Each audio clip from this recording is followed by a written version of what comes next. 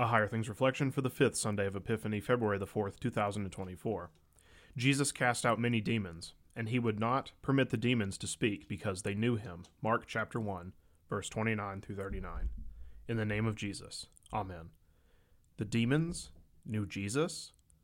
Of course they did. Satan heard the first promise, the promise that Eve's greater descendant would crush Satan's head, giving salvation to the sinner. That's from Genesis 3:15.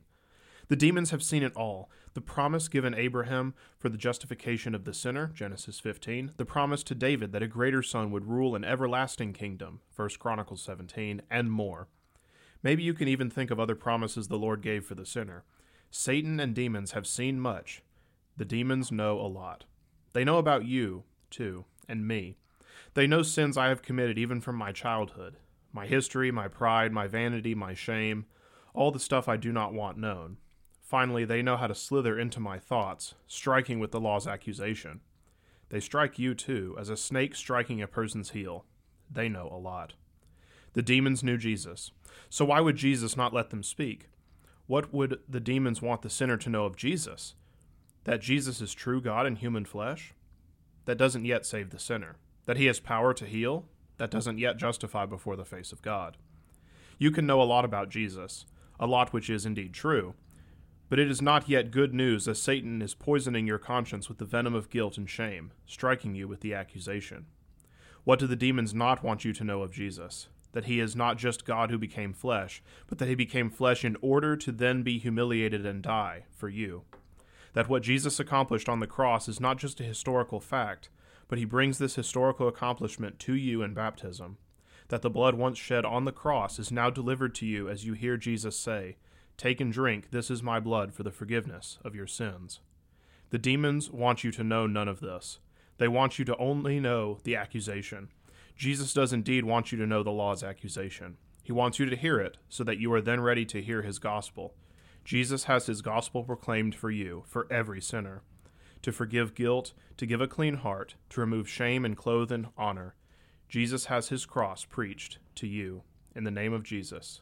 Amen. Lord Jesus, deliver me from the evil one. Cast from my conscience the accusation of the demons. Release me from the guilt of the holy law. Forgive my sin, cover me in honor. Let me hear your gospel. Justify me by your word. Amen.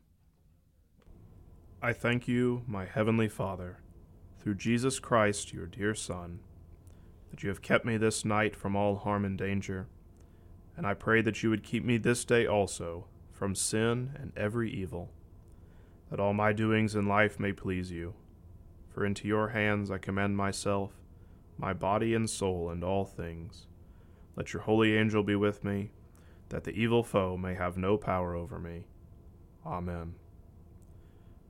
Our Father, who art in heaven, hallowed be thy name. Thy kingdom come, thy will be done, on earth as it is in heaven. Give us this day our daily bread, and forgive us our trespasses, as we forgive those who trespass against us. And lead us not into temptation, but deliver us from evil. For thine is the kingdom, and the power, and the glory, forever and ever. Amen.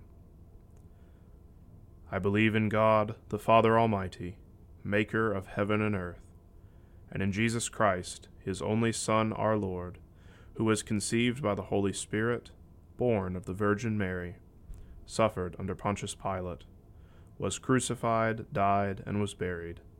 He descended into hell. The third day he rose again from the dead. He ascended into heaven, and sits at the right hand of God the Father Almighty. From thence he will come to judge the living and the dead. I believe in the Holy Spirit, the holy Christian Church, the communion of saints, the forgiveness of sins, the resurrection of the body, and the life everlasting. Amen. The Lutheran Reader's Bible helps you develop a habit of devotion and Bible reading, so you can slowly but intentionally understand and grow in God's Word. Through introductions to the 66 books of the Bible, guided reading plans, and more, this Bible builds your confidence to study Scripture on your own. The Lutheran Reader's Bible, now available from Concordia Publishing House.